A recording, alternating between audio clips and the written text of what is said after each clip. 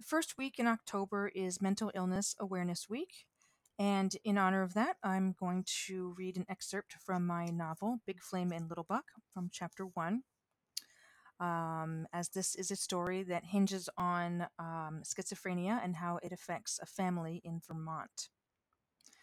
In chapter one, Pat Bates and Dante Zuckerman are introduced. They're best friends. The scene takes place the after junior year, between junior and senior year. It's the summertime. Pat had been battling on and off depression his junior year, but he was on an upswing until they had a car accident. And here is where we pick up. It was after the accident that Pat's mom became nearly desperate with worry.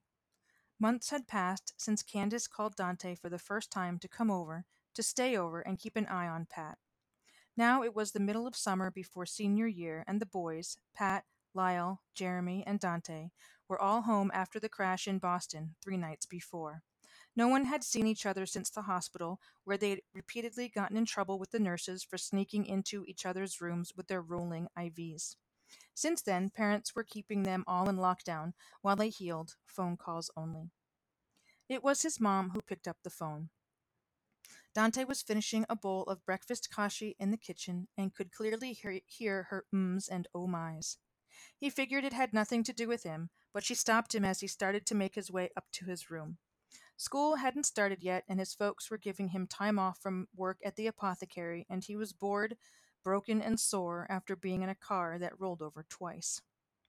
Dante, his mom's voice was low and somber.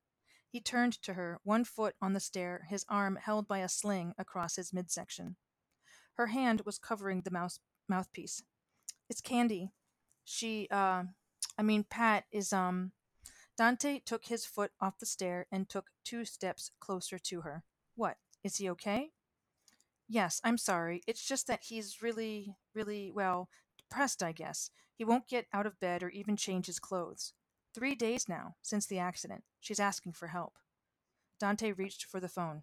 Mrs. Bates? Candace's voice was shaky and wet. Hi, Dante. Could you, come over? Pat isn't doing good, and I was just hoping. Dante looked at his mom and mouthed, Can I go? Of course. When Dante got there, Kitty was in her bathing suit on the rocking chair on the porch. She had a sour look on her face. As Dante went up the steps, she grumbled, I can't go to number 10 pond because Mom won't take me because of Pat. No one can come get me either. Dante had always wondered why that pond had just a number for a name, and it seemed to him more of a lake than a pond. Maybe he'd always be a city boy at heart. He shrugged. You can ride a bike, can't you? Kitty huffed. I guess. She hopped off the rocker. Mom, I'm riding my bike to number 10. She slung her towel around her neck and flip flopped past Dante down the steps. Pat was lying in bed with ice on his knee and wearing his concert tee, the one he got at the Foreigner show. It was white with 3/4 length black sleeves and looked like the cover of the band's featured album, a large black number 4, like you'd see during the flickering of a movie when the film first starts rolling. There was blood on the right shoulder. If Dante was remembering right, Pat was wearing all the same clothes from that night. Pat didn't even glance at Dante as he came through the doorway. Jeremy was the first of them to get his driver's license, which created a domino effect, and soon after, they all had them. Jeremy had to drive the night of the concert because Pat's truck couldn't hold them all. Lyle's brat could have, but 2 of the seats were outside, bolted into the bed of the truck. No one was even sure if that was legal on a highway, much less in Massachusetts, where the concert was. Dante's Tercel had so much rust that they joked he would have to run it like a Flintstone soon. Jeremy hadn't gotten his car yet, so he begged his older sister Lisa to borrow her Chevette, and in exchange he had to do her chores for 2 weeks. Jeremy had learned about the Foreigner concert by overhearing a Grayson College kid while he was working at the general store. It was Lyle who got his parents' credit card and called to order tickets. After the 3-hour drive to Boston, they were in awe at seeing so many cars and people in one place. They had to park in what seemed a football's field length away from the arena entrance. It was still light out, and they could see the massive fans gathering in the upper section of the sports stadium. They had walked about halfway across the packed parking lot when they got herded into a rowdy keg party. Looking at each other with shocked and happy expressions, they downed 3 beers each.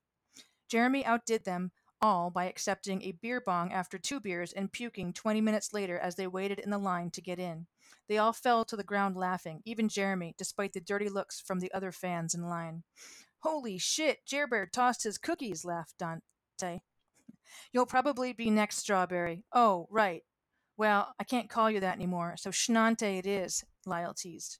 You already pissed yourself laughing. Lyle cracked up some more as he staggered to standing. Dante stood up quickly. Fuck you, Lincoln. It's just beer. Lyle belched. It's not. It's too.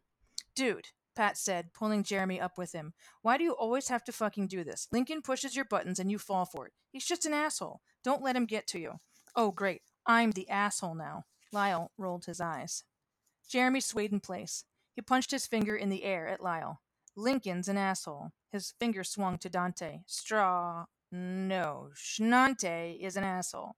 He swung again. Pat Bates is a superior asshole, but he gets away with it because the girls think he's hot. And me? He pointed at himself and inadvertently leaned back on his heels from the effort. I'm the biggest asshole of all. Plus, that's right, sweetie. You're all assholes, said the woman behind them with shaggy bleached hair, black at the roots. The lines moved 10 feet. Now get going so we don't have to smell your puke anymore. Once they got inside the stadium, they were starstruck by the hordes of girls in tight jeans and hundreds of guys with styled hair, short in the front like Pat and Lyle's, but sometimes reaching all the way to waist level in the back.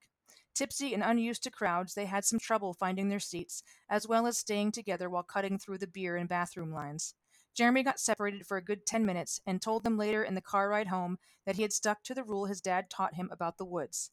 As soon as you realize you're lost, just stay put and you'll get found in no time. It worked. They all shopped for concert tees together. Jeremy got the same one as Pat. Pat bought a size too small to show off his muscles. Dante and Lyle got black ones that had the band's name and fancy writing. All shirts had a list of tour dates on the back. Still sloppy from the quick beers, they all pulled off the shirts they were wearing and put on the concert tees. They tucked the old shirts into the waistband at the back of their jeans, giving them t-shirt tails.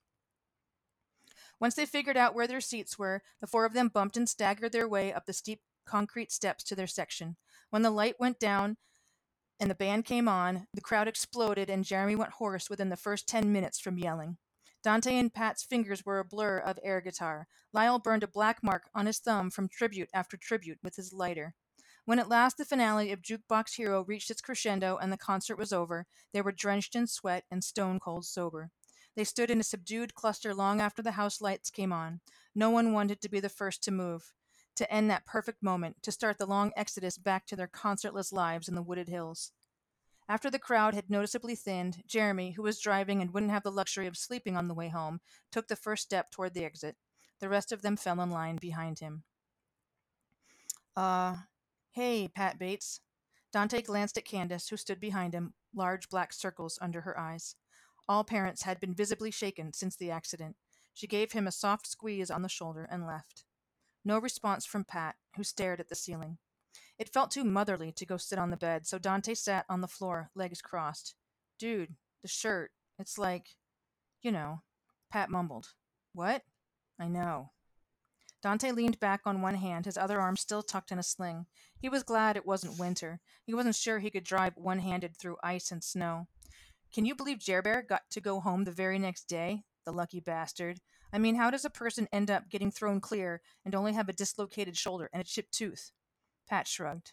I mean, it wasn't his fault, right? That guy clipped us trying to get to the off ramp. But how fast was Jerbear going? I never really got a good answer from him. Dante didn't realize how much he had pent up inside him. He really hadn't talked with anyone about it since they got home, not even his parents. They were not the kind to press, always took the approach that things happen when the time is right. You know what the fucking problem was for us? It was that ghetto blaster Lincoln insisted on bringing because the tape deck in the car wasn't working. Banged all over the place when we flipped over. Hand to God, it must have pinged each one of us like a fucking pinball. Even Lincoln in the front seat. All except for Jerbear, that douchebag. Dante saw a twitch of smile on Pat's face. He is a douchebag, isn't he? Pat shoved himself up onto his elbows. How's Lincoln? Dante shrugged. Well, you know he had busted ribs and a cut on his head from the boombox, so I guess he's just resting at home. You haven't talked to anyone? Pat shook his head. Me either. Check out my fat ass lip. Hurts to talk. Guess you're a real lucky bastard. Guess what? Pat saw it all the way up and grimaced. He had a bruised abdomen, a sprained knee, and a black eye. Ow. What? Shannon called me and asked me to go to Burlington with her to see a show. I guess she had fun on our first date. Ow, fuck. Dante's cut on his lip hurt the most when he smiled. He'd been waiting for her for a long time, no thanks to Pat. You know, when we're not hobbling around in pain anymore. Over the years, Pat had tried to resist her flirting, and some days he was a really good friend. But there was the first kiss at number 10, plus three more, two that Dante knew about, and the other he didn't. The first was at Tony McGuire's spin the bottle party in ninth grade. Pat won 2 minutes in the closet with Shannon. Shannon giggled for most of it, but they did kiss, with tongue, for at least 5 seconds. Dante didn't talk to him for 2 weeks. Pat told her that he didn't want to go out with her, but that maybe wasn't the whole truth. He just hadn't known why Dante wouldn't make a move on her. But that was then. Pat told himself that nevertheless she was cute and into him, so that led to the one Dante didn't know about, which was after school, sophomore year. Shannon led Pat behind the gym and she made out with him for a long time, maybe 10 minutes. As awesome as it was, Pat felt so guilty he avoided both Dante and Shannon until Dante cornered him. Pat stammered that he did it because he was jealous because Dante was talking with Sophie Berger at lunch, and Pat really liked Sophie, so. Dante didn't quite buy it, but what could he do? Then there was that kiss in front of Dante at the beginning of the summer, a few weeks before their car crash. It was after the graduation party for the class of 1983. Dante forgave him, maybe because it was the ensuing fight they had that got Shannon to realize Dante was in love with her. He hadn't yet told her for how long. Pat gave him a full smile. No way. That's awesome. Way. Dante couldn't help it. He grinned. His hand went to his lip. Ow, fuck. Ow, fuck, shit. Pat laid back down. Dude, I can't hardly sit up. Do you need anything? Dante noticed Pat's limp, unwashed hair. Typically for Pat, it was a daily shower, feathered hair, tight jeans, and cut off sweatshirt to show off his abs. Now greasy hair and a bloody t shirt? Pat went back to staring at the ceiling. Nah, maybe just more sleep. I am so fucking tired. Dante thought of Pat's mom, the sound of panic in her voice. Come on, bro, I want some hot chocolate. Pat sighed. Fine. He sat up again. Ow and fuck shit. But you gotta bring it here. My knee is all fucked up. Okay, but I cannot drink hot chocolate with your bloody shirt on full display. Please change it. Pat's eyes grew wide. Whoa, straw. Dude, I just realized something. Dante rolled to standing using his good arm. What's that, Pat Bates? I never even got a cut. So whose blood is this on my shirt? That did it. They both started cracking up, punctuated with ows, geez and crows, and assorted bad language. Candace appeared at the doorway with a tray of hot chocolate and with a look of relief on her face. You heard him, Patty. No cocoa until you change your clothes. She put the tray down on his nightstand and turned around to leave again. As she did, she looked pointedly at Dante and mouthed the words, Thank you. Dante wanted to smile back at her reassuringly, but was afraid he'd curse again, so he nodded. Pat had trouble sitting up and was struggling with his shirt. Dude, get over here and help me. These clothes smell worse than you. At first, Pat's deeper, more serious depression had everyone acting in extremes. His mother doted and coddled, endlessly asking things like, What do you want for dinner, honey? His dad, You get down here right now and drive your sister to school, or else. Kitty was downright giddy as she tried to keep life at home centered around her. No matter what the question or threat, Pat felt like all words were being pushed through a filter.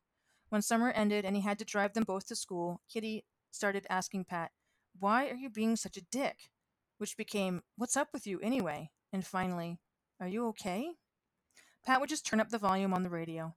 Kitty was used to his incessant teasing. Its absence felt like a snub.